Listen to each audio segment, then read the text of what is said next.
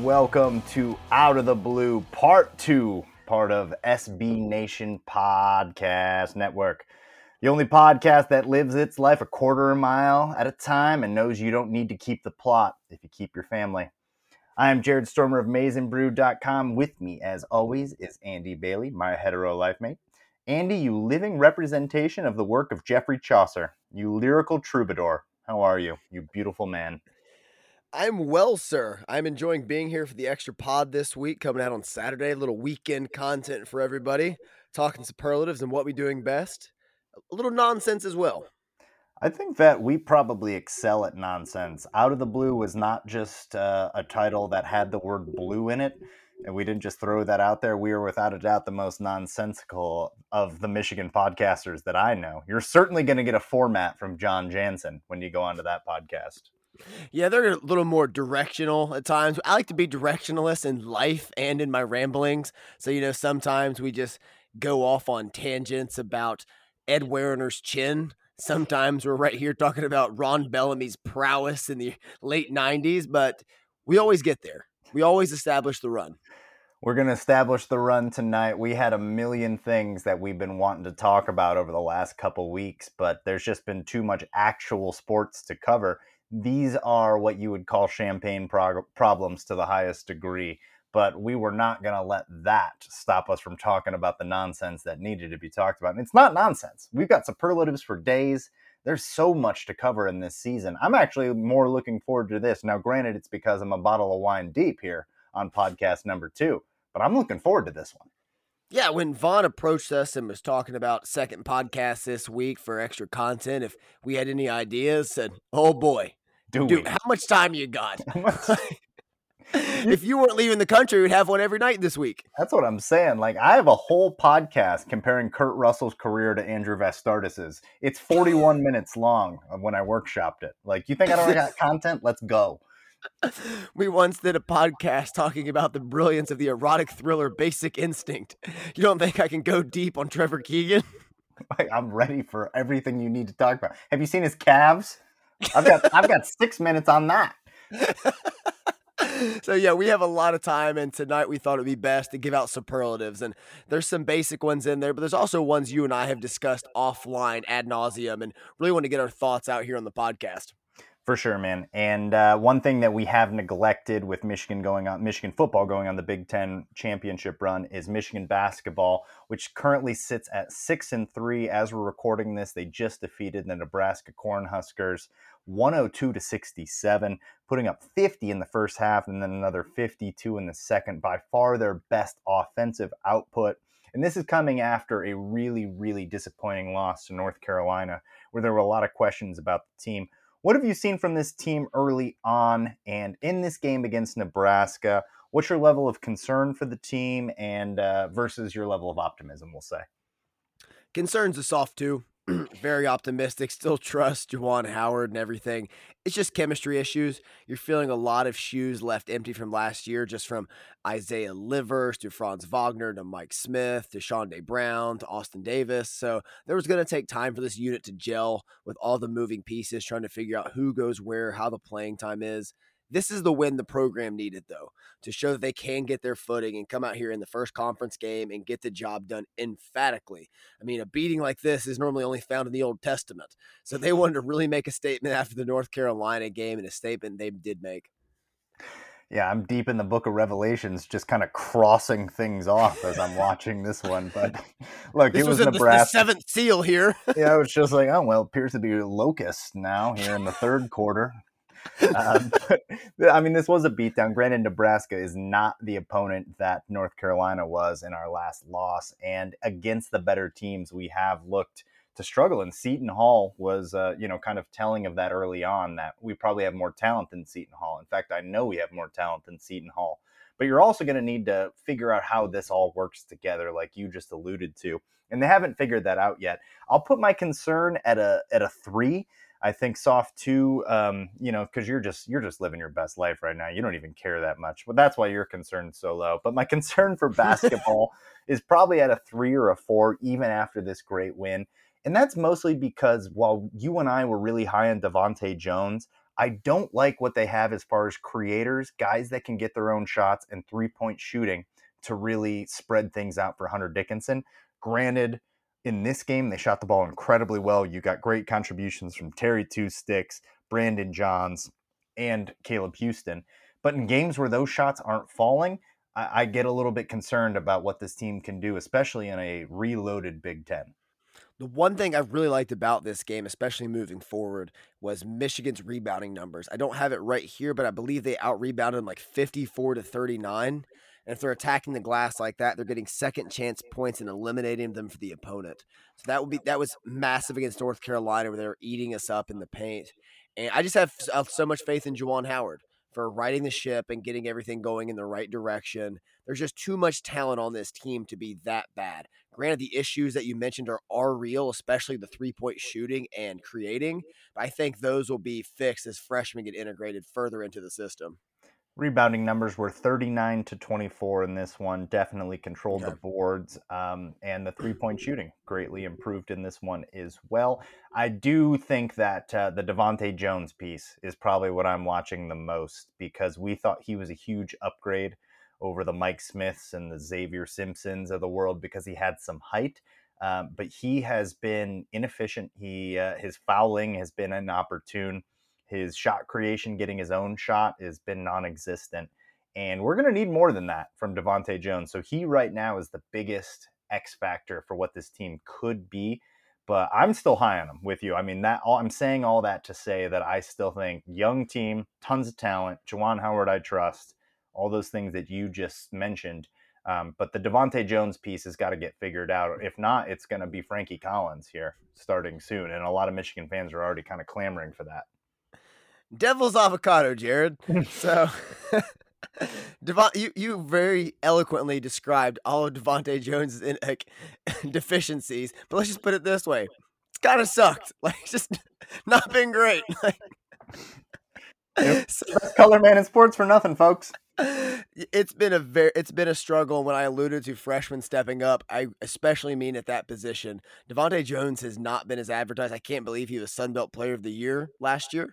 And I'm hoping for like a maybe reverse jinx here where we did it with Harbaugh and I can do it with Devontae Jones as well now. I love it. Yeah, just keep riding that energy, and let's use that energy to switch over to football. That's plenty on basketball. I mean, we're 6-3. The season is early. Purdue looks really, really good.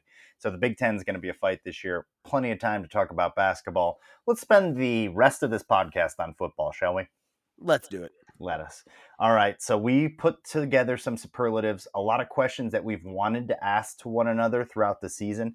Literally, I'm finding myself having to hold back because I want to ask you. And some of these we might revisit when we do our end of the season awards, but we wanted to talk about them now because it's getting to be a lot of the paralysis of content is what I'll call it, is that there's so much going on. You and I were mentioning it's hard to even take it in that we're Big Ten champions, right? Like at this moment, because we've got podcasts to do, you've got things to write. I'm moving throughout the country, like everyone's kind of getting bombarded. Oh my God, we just beat Ohio State. We've got a game 1 week later.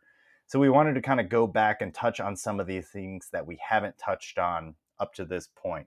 So the Superlatives podcast, I know you were up for it. Yeah, we're here on the fringes doing God's work is what we're doing. Like everyone else is diving into certain things right now and it's all kind of chalk. So we thought we'd just kind of swerve left before National Signing Day and everything else picks up next week and give you the weekend content to enjoy. This isn't serious. This is a breath of fresh air and a chance to be a little bit nostalgic. Yeah, take a deep breath, sit back, ideally have a beverage. I'm drinking wine. I know this is a pro beer podcast. We were always pro beer. But look, I've got to fit into a shirt on New Year's Eve. It's just what it is. So I won't be wearing a shirt on New Year's Eve, so problems avoided. I will have sunglasses on though. Yeah, well, you also wake up at 5 a.m. to go for like 30-mile runs, so you're a cyborg. Different strokes when you huff paint. Just kidding. Your first superlative, my friend. I'm coming out throwing heat. Rank these 3 factors, in your opinion, this is just in your opinion, for the importance of Michigan's success on the football field this year. Is it the coaching changes that were made? Obviously, that's Mike Macdonald. You could even throw Gaddis into there because that's a 2-year deal, but primarily the coaches this year. Is it the players? And I want to put an emphasis on the seniors. In fact, we'll go even more specific.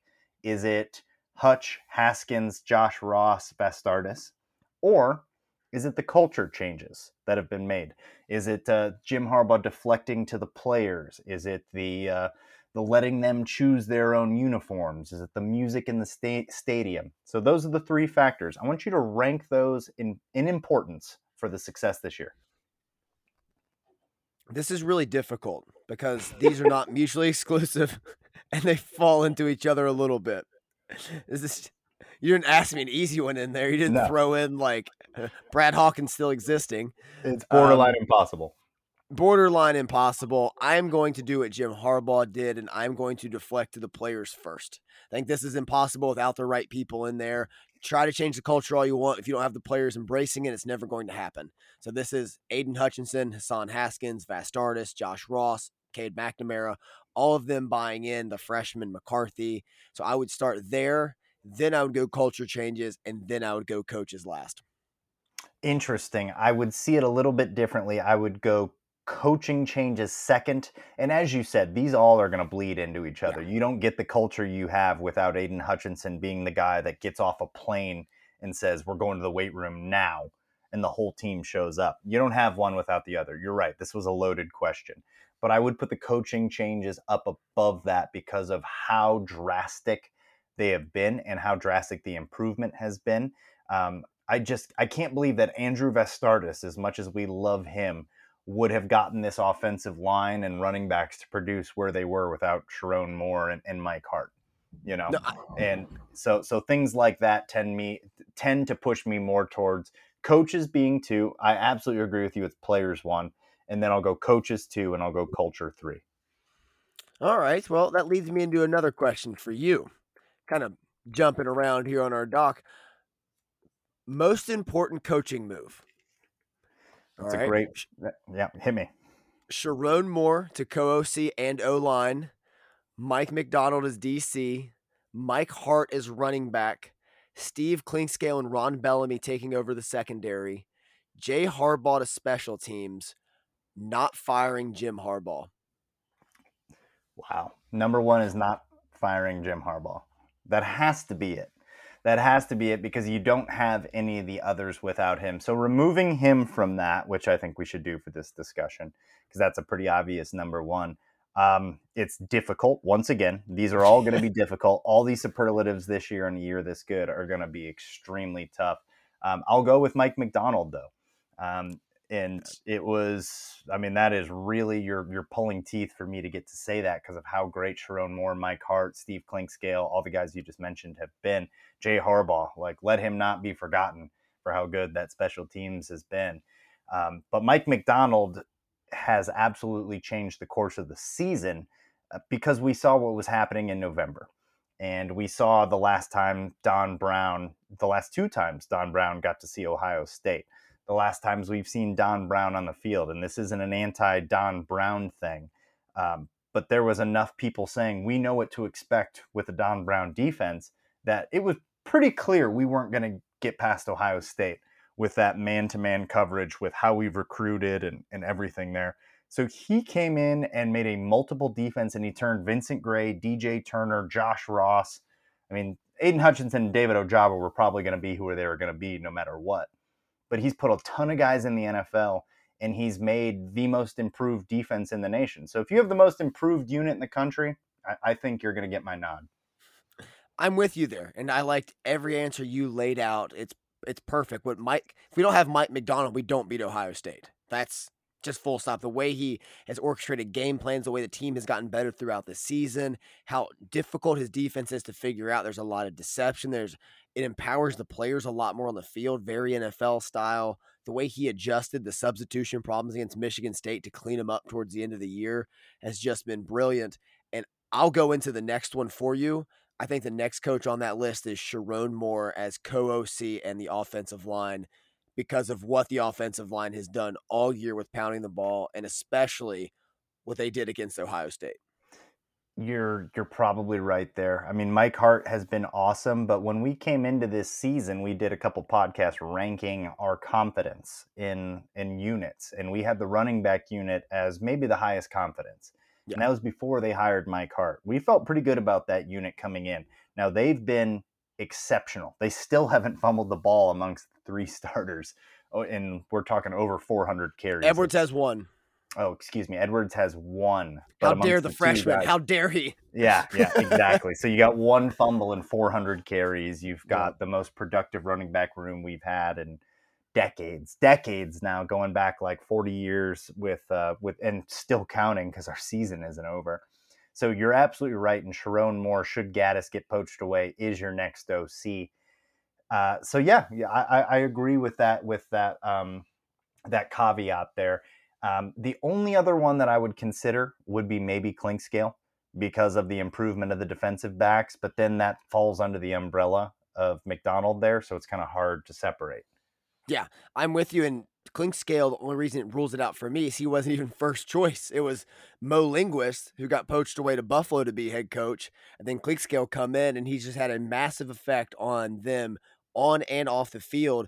And you look at the recruiting right now, where everything's trending for the secondary. Oh Yo, boy, that's all he and Ron Bellamy. so we did not get Domani Jackson, but it looks like things are going to be just fine, and we're still going to have the best haul in the secondary that we've had in a long time. It'll be right up there with that David Long, Lavert Hill. I believe Cleek Hudson was in that one, or Think maybe it so. was Peppers in that one. We've had some really good ones. I think it was Peppers, Hill, Long. Regardless, this will be right up there when we land Will Johnson, Zeke Berry, Keon Sabb, Miles Pollard. There's some dudes coming in the secondary. So Clinkscale has earned that co-DC tag that he's going to get after this season, and he's a super important cog moving forward. Yeah, and lastly on our list, who you and I have stand for all season is Jay Harbaugh.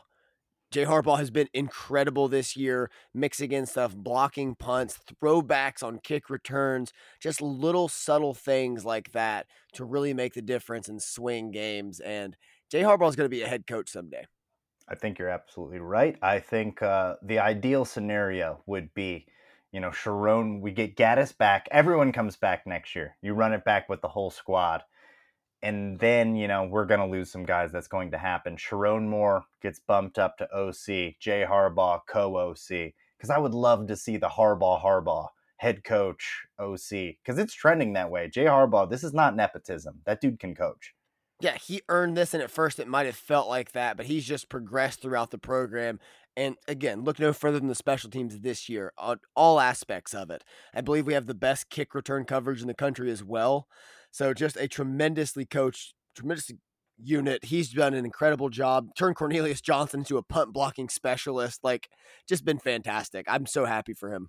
What a way to identify your gunner, too. Like, they find a gunner every single year. It was Khaleke Hudson there for a long time. It didn't look like we had one this year. They go bring CJ in from the offense to be the gunner on these punt block attempts, and he's got two of them now. And he's just been a guy that, especially over the last 3 weeks, I know I'm kind of changing topics here, but CJ, little flowers for CJ here, especially in the last 3 weeks.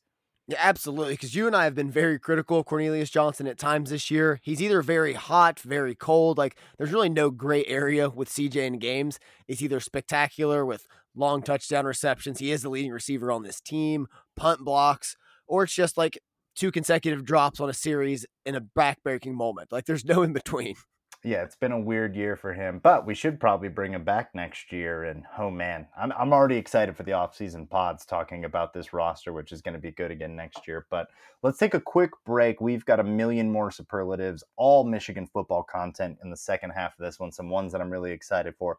Take a quick break. We'll be back right after this with much more content.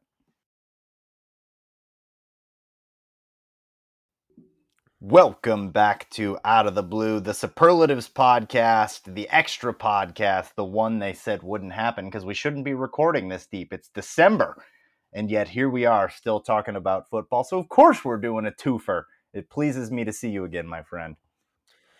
It is good to be here, man. And checking the clock, still Big Ten champions. And if loyal listeners remember, we actually have a lost podcast from 17 or 18, I believe, recorded for 2 hours. Some of the best content that have ever hit the airwaves has been rumored. And it was lost somewhere in the abyss. So here we are back, giving the people, filling a void, giving this the podcast they want. Yeah, Gene Siskel actually reviewed that podcast and said that no finer human words had ever been constructed into sentences. And unfortunately, that one did not air. So we're going to do our best to muddle our way through this one. But man, it's good that we have this opportunity. It's delightful to me, and I have to know, to you, you're still wearing your sunglasses indoors despite the fact that it's 10:30 at night in West Virginia. Yeah, I mean, the energy never. I sleep in these. Like I went to yoga with my girlfriend. I still had these on, and somebody asked me to take them off, and I just glared into their soul with no. Yeah, they would have never known because of the reflective capabilities of those glasses. But I have to believe that your glare would normally melt a man. So I don't want to be on the other side of that. That being said, we were just discussing it's time for some out of the blue merchandise, which will be coming here in the next, I don't know, it'll be coming this off season. So your glasses, the fact that we're Big Ten champions, it's time. We've been doing this for 5 years. We're gonna have some merchandise coming. Yes, please stay tuned for that. Can't wait to get all this stuff out to you. We've been discussing it now for a few months and got some cool designs coming. Some, out of the blueisms for the loyal listeners and fans. And man, it's just fun. It's just good to get good people together, spread these things out there. And I can't wait. A good way to cap off a great year. The ambassador of joy, Andrew Bailey. You ready for some more superlatives coming your way? Let's dive in. I'm absolutely throwing heat the second half of this thing. All right. You had this doc drawn up. All right, here it goes. This is the absolute right next question to ask. We were talking about coaching there in that first half, and I want to finish off with one coaching superlative. The success tax, as you dubbed it last week, which is brilliant. It should be called that thus forth. There's going to be some attrition from this coaching staff. There's going to be some attrition from some guys transferring. Probably not as bad as years past after you win a Big Ten championship. But with the coaching attrition, rank these coaches for importance of keeping this year. We're staying on the offensive side. Josh Gattis, Sherrone Moore, Mike Hart. Who is most important that we keep on this staff? That's the order. Right there. Don't need to change it. You start with the Broyles Award winner this season, Sherrone Moore, that offensive line, Mike Hart at running backs. I don't think you mess with that at all. As you discussed before the break, running backs is a very talented room, but they can't do much without the offensive line. What Sherrone Moore has done there is invaluable. Also a co-OC, but it starts with Josh Gattis. He's the top assist in the country for a reason. It has been recognized thusly. So I think that's the way you rank them. You want to keep all three, but Gattis 1, Moore 2, Mike Hart 3. That is the correct order. Maybe I should have switched it up to try and throw you off the scent. I don't think that would have worked. You look like Dog the Bounty Hunter when he was 19 years old in those sunglasses, so you would have got to the best bottom. Thing you've ever said to me. You would have got to the bottom of that one. I think it's the same, but I ranked it thusly, as you said, because if you should lose Josh Gattis this season, you have Sherrone Moore already set up to be your next offensive coordinator. He was co-OC this year. We don't know what role he played in calling plays this year. We don't know what role Jim Harbaugh played in calling plays this year. So while Josh Gattis gets a ton of credit, and he should, there was two other guys that were definitely involved in the play calling and the offense in general this year. So should we lose Josh Gattis, I think we should still feel pretty good about the Sherrone Moore, Jim Harbaugh connection. So while I agree with your order there, I think Sherrone Moore is definitely next up. And you might end up losing Mike Hart because there's just not the promotion there for him. But how would you feel about Josh Gattis goes, promote Sherrone Moore, and then promote Mike Hart to where Sherrone Moore was this season? I'm not going to be mad about it. The Michigan man moving him on up is great. I'm worried about Sherrone Moore possibly getting lured back to Oklahoma, his alma mater, with Brent Venables taking over the staff now. That is a concern of mine. But say Gaddis leaves, Moore moves up. Absolutely move Mike Hart up. He's more than earned it. He's had a great influence, not just in the running back room, but on the program as a whole. He's a Michigan man. I think he wants to be there, but he's also not going to turn down chances to move up in the coaching ranks. So if you have a chance to move him up, you do it at Michigan. Yeah, I've heard Oklahoma is also targeting Joe Brady from Carolina, who was recently let go. So he's in need of a job. I think they're after some bigger fish there.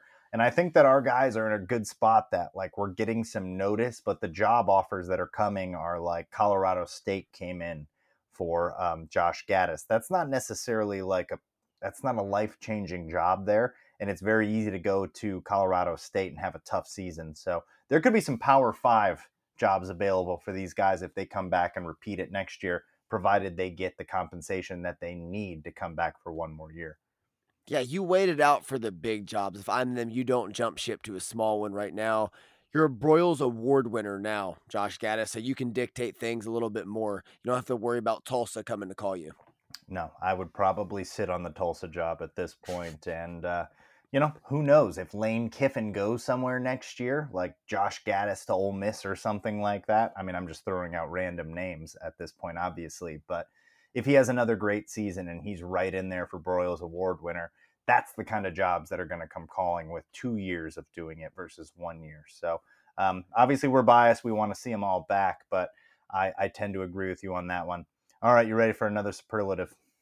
Let's do it. This is a big one. Now we're going to do this later. We're going to do some off-season awards.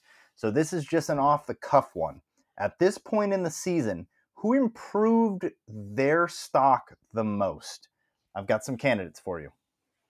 Oh, God. Eric All, Andrew Vastardis, Vincent Gray, Mozzie Smith, David Ojabo, Rod Moore, DJ Turner. This is impossible. Like this. It's a tough one. And this isn't even the final one. These aren't the awards yet. We'll do those at the very end of the season. And there's no wrong answer. Honestly, there isn't. Like there are, maybe if you just said Rod Moore, I might have some qualms about that. Because he came from nothing, so there was nothing to compare it to. Yeah. Correct. I think one of the biggest ones for me, it's really tough to decide between Vincent Gray and Eric All. I'm going to go with Eric All personally, just because of just dropping everything last season and the year before that. Like he'd always been a decent blocker, but this year I felt like there was an emphasis put on his blocking. And then the 10 catch performance against Penn State with the game winner, the one-handed reception against Iowa in the Big Ten championship game, just from where he was and what fans, pundits, everybody thought about him. Oh, he's got a high ceiling. We've heard that before. We had Luigi Villain there. Like we know what a high ceiling and not producing looks like. It felt like that with Eric All, and he just completely changed the narrative. Tremendous points. And we did the preseason awards for, you called it the John Runyon Award for Revolving Door of Awfulness. Guys that looked like they were going to be an absolute mess, but end up being really good players for us. And we put Eric All and Vincent Gray as the easy choices. We nailed that. We nailed that from guys that really were not producing last year to produce at a high level this year. There's one other name that I think should be mentioned in that discussion, though, and that's Andrew Vastardis, who came back for that coveted 6th year that we all look for, and we look for that 6th year jump, which we joke about it a little bit, but it's unheard of to have a 6th year jump. You just don't see it for a guy to come back, and you saw Cade McNamara get emotional after the Penn State game, specifically about Andrew Vastardis and what he means to this team. So it's one of those 3 guys, and Andrew Vastardis was not as awful as those 2 were last year, but also Andrew Vastardis has been what we thought at best a backup center, and he came second Big Ten he was second team All Big Ten behind Tyler Linderbaum, who is he's going to be the All-American at center right there. So basically, you could make a case for Vastardis as second best center in the nation. So that can't be ignored, and neither can Eric All dropping what I count as 1 pass, and it was the interception against Iowa that was thrown behind him. Eric All was tremendous. And Vincent Gray, we had the Sklar brothers on, and I agreed with everything they said except the one point that he'll be an undrafted. I believe that Vincent Gray will be drafted. because he's shown enough this year. Yeah, he's 6'3". His coverage skills have greatly improved. He's understanding the game. He's a sure tackler. All three of those are great points, and we were panicked in the offseason when Zach Carpenter transferred to Indiana. We thought he was going to be the center, or maybe then Zach Zinter was going to be the center. And we kept counting out Nasty Vasty, and he's just been dominant inside. And the way he's led this room, no matter who's playing guard next to him, whether it was Atterbury, Barnhart, Filiaga, Keegan, Zinter, like there's just been – they've been rock steady on the interior, and that's largely due to him. So it's got to be one of those three, and we'll hash this out a little bit further in the offseason. But other guys on our list, Mozzie Smith, the jump he made, and Chris Hinton both on the inside. Smith and Hinton should be mentioned together, I think. Yeah, and David Ojabo coming from playing like 26 snaps or something, most ever in a season before now, and he has 11 sacks on the year. He's 1 sack off the former program record. It's crazy that we're saying most improved, and he didn't make our top 4 with what you just said. That really goes to show how insane this team is. Yeah, DJ Turner becoming a CB1. Legit cornerback number 1. Legitimate. Yeah, legitimate cornerback number 1. So that's been one of the biggest things. This kind of goes back to your point earlier about the importance of the coaching here. So the players bought in and culture change, but we got some real coaches in there to coach them up on technique, film study, everything. And that shows, I mean, especially in DJ Turner and also Ben Herbert. This team is incredibly healthy and strong throughout the season. A guy we haven't talked enough about, but lose Ronnie Bell. Everyone else is healthy.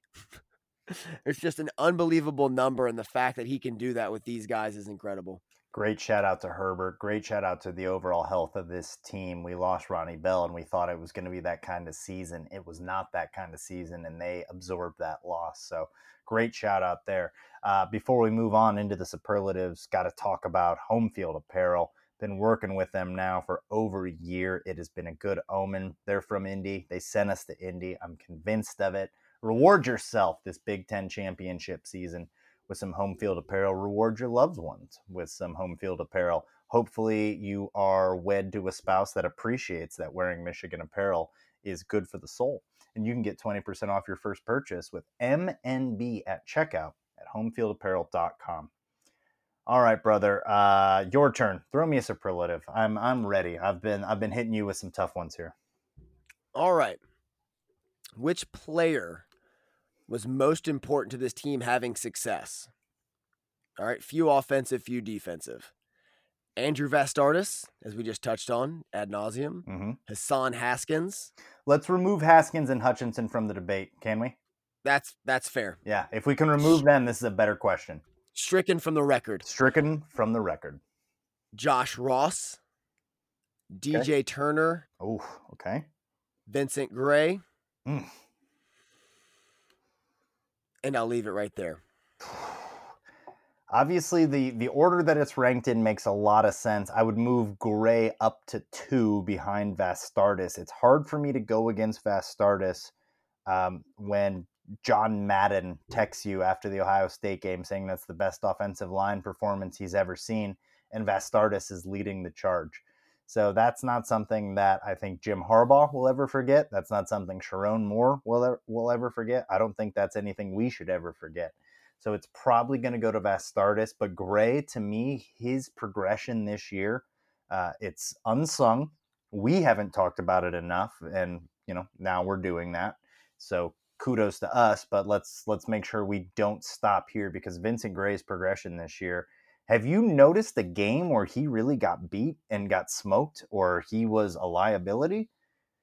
I can't remember really any player on this team just getting flat out smoked on it. Maybe unfairly, it sucks. It was Dax Hill late in the first half against Wisconsin, and we saw how he responded. Yeah. Oh man, he got angry. Great callback, and we'll talk about the call. I'm going to add that to the callbacks one later.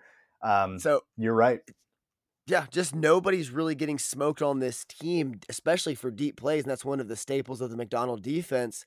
But Gray especially cleaned up his technique. Like there were before, like last season, you could anticipate at least one hold or PI on Vincent Gray every game. Like you just knew it was coming. And this year he's been physical, he's been aggressive, but he's also been clean. And I think that just shows the maturity and growth in his game. We haven't pulled the numbers yet. We're going to pull the numbers in the off season, off just like eye test. Who had the better season? David Long 2018, Vincent Gray 2021. Man, that is. It's a tough question, right? Because David Long was really highly touted for his coverage skills in 2018. And you and I, like, we were on board, but we were also like, because we did not face any prolific passing offenses. And then when we did, we got shredded. So Vincent Gray gave up 100 yards passing, but he gave it up to Olave, Garrett Wilson, and Jigba in a winning effort. So it's tough. It's tough when you look at those two seasons. They're very comparable.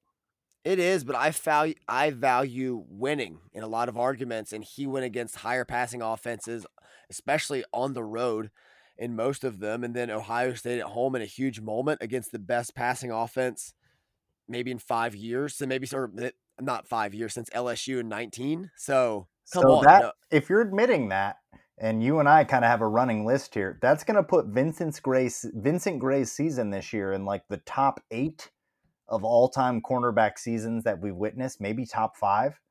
Like, and it just hasn't been talked about because, I mean, Turner was outstanding, but you only get half a season. You can't rank that higher than Vincent Gray doing 12 games, 13 games.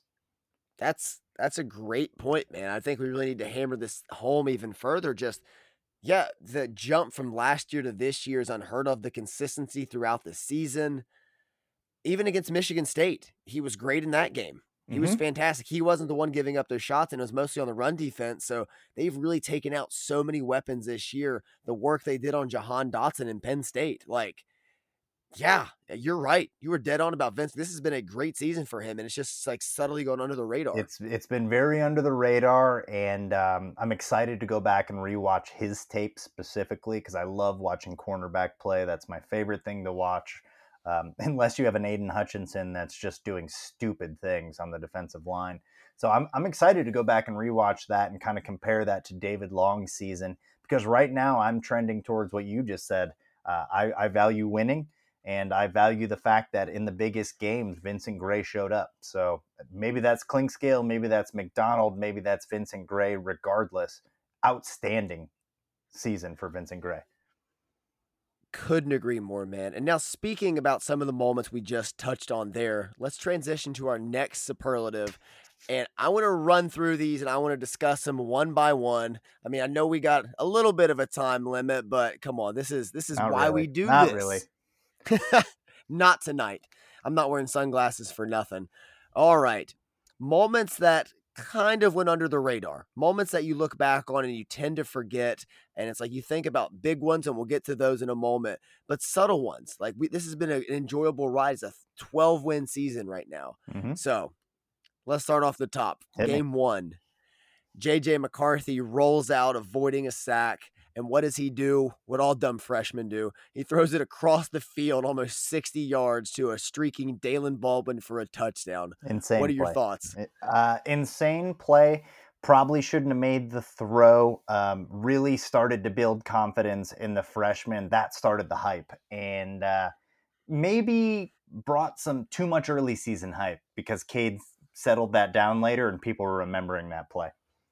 I think so too. It's so crazy to think that was this season. It feels so long ago. Years ago. But when he made that throw over a team that would go on to beat Kenny Pickett and Pitt, by the way. Yep. It was just a tremendous moment and showing like, this team might be really good, because if we're that deep making exciting plays like that, there's a lot of juice in the program looking back. Yep, absolutely. Next play, hit me. Moving on down the list. Andrel Anthony. The 93-yard touchdown against Michigan State. So we're just coming off the pick from R.J. Moten. We take over. Andrel Anthony, a true freshman from East Lansing, makes his first career catch, takes it 93 yards on a slant, ends up finishing the day with, I believe, 154, 8 catches, and 2 tutties. The emergence. He's wearing number 1. He's got the dreads coming out the back of the helmet. Up until that point, I, for some reason, thought he was 5'10". You and I texted after that. We're like, I'm sorry, Andrel Anthony's 6'1", and he's that fast. It was kind of like realizing you have a Braylon Edwards on your team. Like Andrell Anthony, as good as we love and as much as we love Roman Wilson, AJ Henning, like Andrell Anthony has a higher ceiling than all of them. So yeah, it was the emergence of what could be a freak player. And the best thing was is he read the coverage wrong, and Cade still dropped it in a dime in between the coverage, and he just takes it to the house. Took it to the house.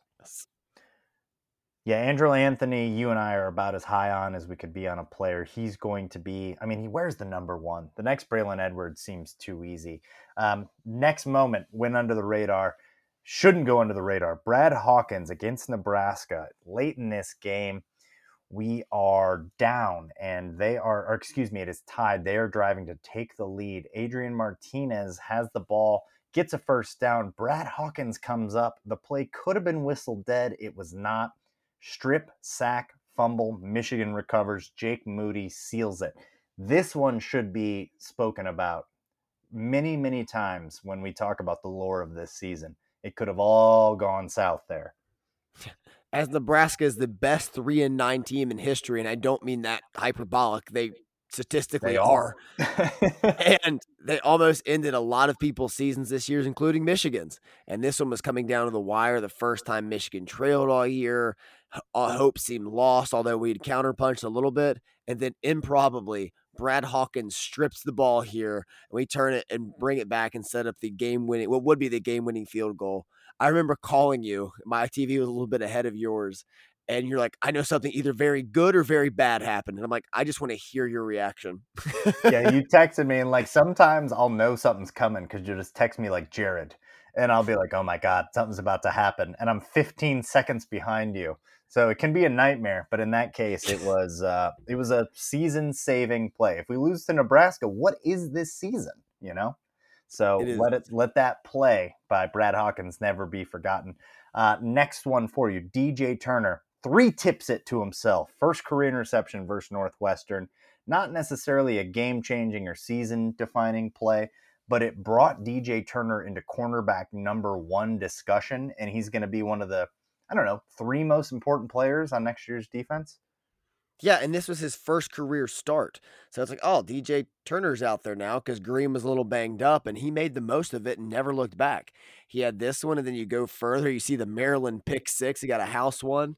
But the 3 tip was so pretty because of how he just played it to himself. It just demonstrated ball skills, eyes, everything you want from a corner. And it was a dream come true for especially you, who loves cornerback play more than anyone. God, freaking love cornerback play. Next year, if DJ Turner is cornerback number 1, are offensive coordinators right out of the gate going to scheme against him from what they've seen on tape this year? Has he been that good? Absolutely, because I think he also progresses in the offseason and just gets even better. I think so as well. Next one, moving down the list. David Ojabo, strip sack fumble. Junior Colson recovers. This is against Rutgers late in this game, 20-13. Rutgers is driving, chance to tie this. This was an ugly one, ugliest win of the season against Rutgers. So it's easily forgotten. David Ojabo, this was where he really brought his name to the forefront. Talk about this play. Second least favorite game of the season behind the obvious. Yep. And just a miserable second half. The offense couldn't move the ball. Lots of punts, missed field goals. Money Moody had one of his few misses in this game. Rutgers had all the momentum and were just causing us problems as we were trying to sleepwalk into the Wisconsin game. And the defense had to bail us out. So they came up with a turnover on downs and then this massive strip sack that was just relief because Harbaugh has done a good job for the most part in non-COVID seasons of avoiding the bad upset. And this one was right on the nose. I mean, we were right at the edge of blowing this right up at the gate before even going to Madison. So just the relief that David Ojabo provided in what would become his coming out party and set up for the rest of the season, we didn't know it yet, is fun to look back on.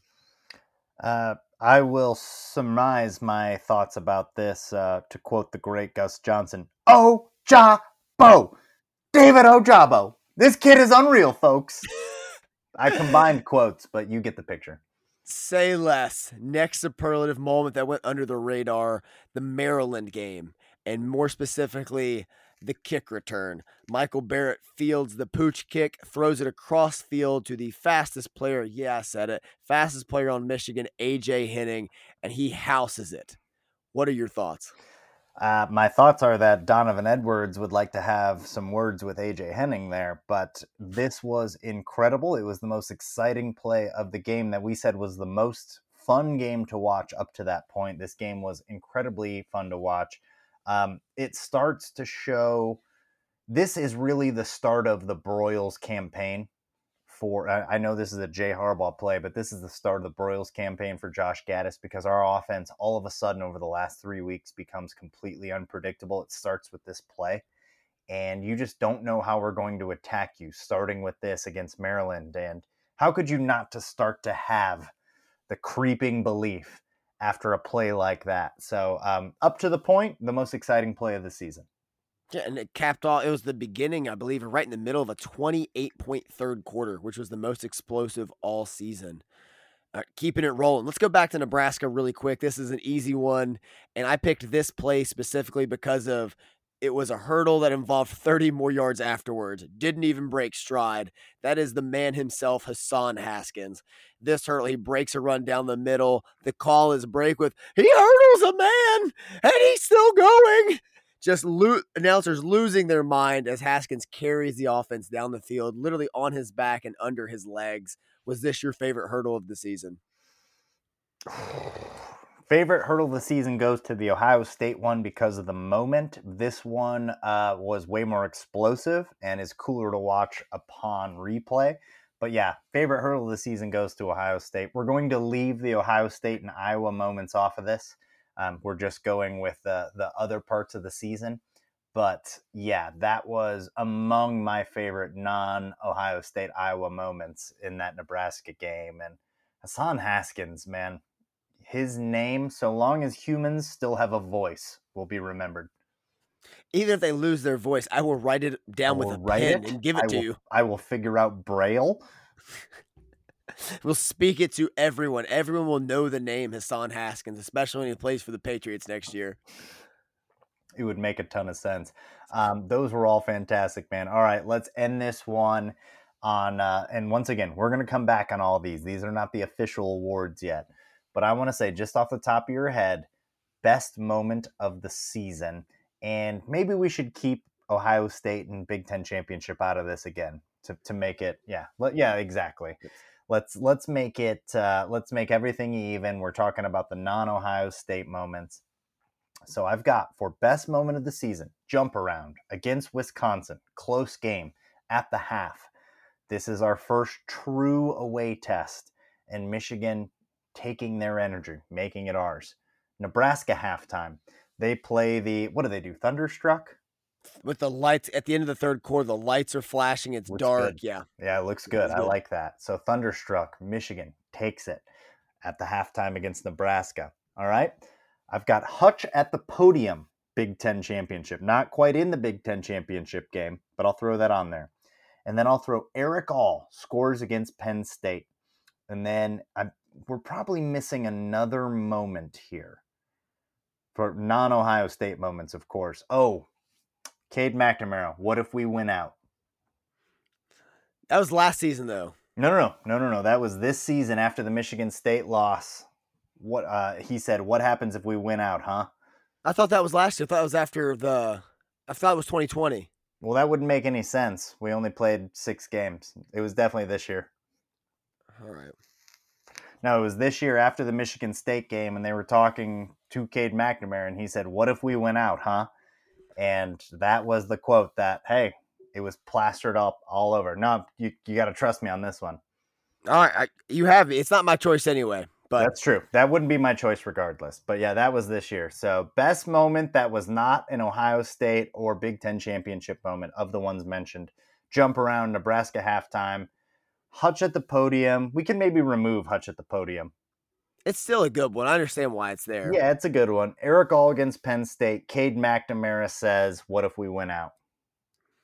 All right. No, that was November 22nd, 2020. Are you serious?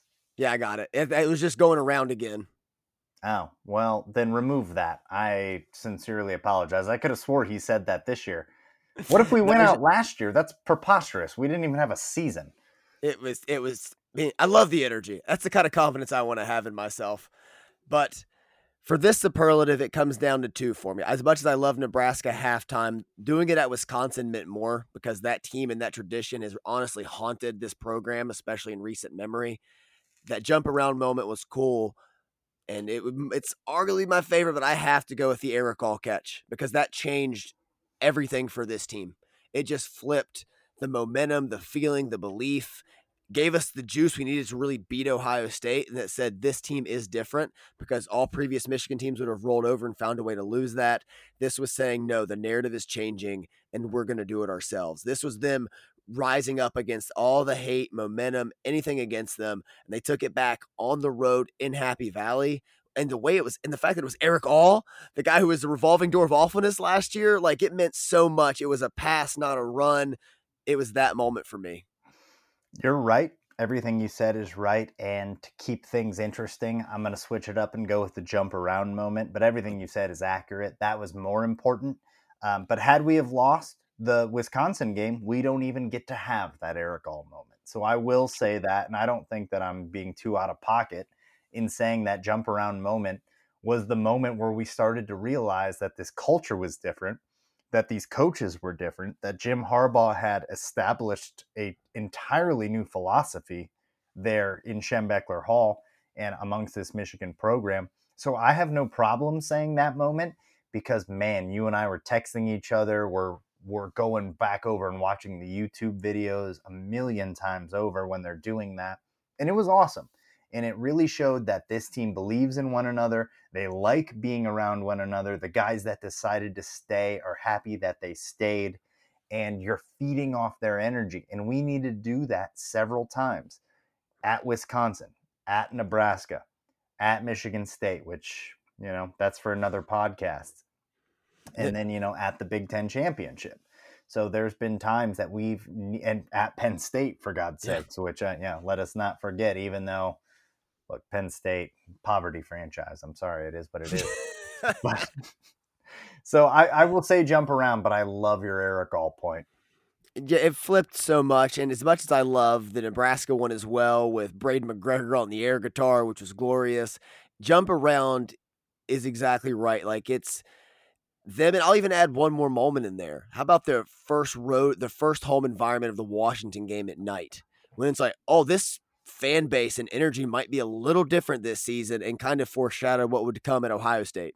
Only reason I don't go with that is because you and I have been at some home games early on and some night games. I've been at the Notre Dame games, and it felt like that before. Yeah. So early in the season, we've had that belief. But late in the season, man, we'll get into that Ohio State crowd and that crowd at the Big Ten championship game. Got one more superlative on the way out the door. Throw it to me. Let's rephrase this. Favorite player that is not a star. Let's talk about who we're removing from this. That is removing Hassan Haskins. That is removing Aiden Hutchinson, David Ojabo. That is removing Blake Corum, being as how he's about to be a 1,000-yard rusher. And let's go ahead and take Vastardis out of it just because we've talked about him a million times. So those are the only ones you can't mention. No Dax Hill. What's that?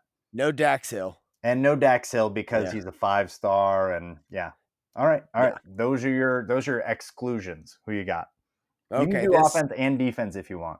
Okay. Offensively who I'm going to go to, and that's my boy Mikey Sainristil. I've loved Sainristil for as long as anybody has. The spectacular catches, the blocking downfield, a complete team guy. His press conferences about Harbaugh and how much he means to him. Seems to have really embodied a father figure role to him, which I also appreciate. So Mikey Sainristil offensively for me. And defensively, there's two I want to touch on, and it's Rod Moore and Jalen Harrell. Jalen Harrell has been really under the radar, but has been playing a lot more in these last couple weeks. Had a few starts on this season. He's going to be a dynamic linebacker replacing Ojabo next year. Played 3 snaps, I believe, against Ohio State and still managed 1 tackle for loss. So really making the most out of what he's given. And Rod Moore, because of the cerebral ability on the offensive end for somebody who's not even 18 and a half yet, is just unreal in the back end. and is just getting better throughout the season. Went from early on getting toasted when he was stuck out as a nickel, and you remember Hutchinson like putting his arm around him saying, "Man, it's okay. Like, it's fine. You're a freshman," which is also a great moment. And then Rod Morris becoming the great player that he is now. 9 tackles against Ohio State. He's from Ohio, so you know that game meant a lot to him. And he'll probably be the captain of the secondary next year with his leadership skills. Those are tremendous, tremendous answers. I'm going to switch it up from you, not because I disagree, just to throw some different names out there. On offense, Eric All has been incredible. We're going to touch on him, but I'll go Luke Schoonmaker in what he means to the team, in the fact that when he makes a play, the team seems to rally around him, seems to be an absolute beloved guy there on the Michigan offense. And not only that, in the last 3 games of the season, played some of his best football. So deserves it on the football side of things as well as the teammate side. On the defense side, I've got to go DJ Turner. And, it feels a little bit of a cheat because he's going to be a star next year, but he only came on halfway through the season. But I am a huge huge proponent of good cornerback play. Huge fan of it. I enjoy watching it when I'm breaking down tape. I love looking at that. And as fun as Hutchinson and Ojabo are on tape, I love watching DJ Turner on tape. And what that means for our secondary and our defense overall next year is huge. So I love also the guys that you mentioned, Rod Moore and Jalen Harrell. And I wanted to throw one more out there, and that is Mike Morris. Obviously, Mazi Smith and Chris Hinton probably deserve their own podcast. They're the most under-talked about guys on this team. So I do want, we'll set that aside. We're going to talk about Mazi Smith and Chris Hinton, and we're going to give them 30 minutes down the road. But for now, Mike Morris as well. All these answers are right, and it's just so much fun to talk about guys that are a little less heralded on this team because you don't reach the college football playoff just on the strength of your stars. You need them to be your best players, but it takes a village to get here. It takes everybody doing their 1/11th on each side of the ball. You're absolutely right, man. And this was so fun, and we have so much more. I'm excited to go back and rewatch some games. That's where we're at in this season, and we've got a ton more content coming at you. We haven't even made our Georgia predictions. That's coming from Maize n Brew. You're going to see that coming from all the guys, from the Blue by 90 guys, from Trevor, from Vaughn.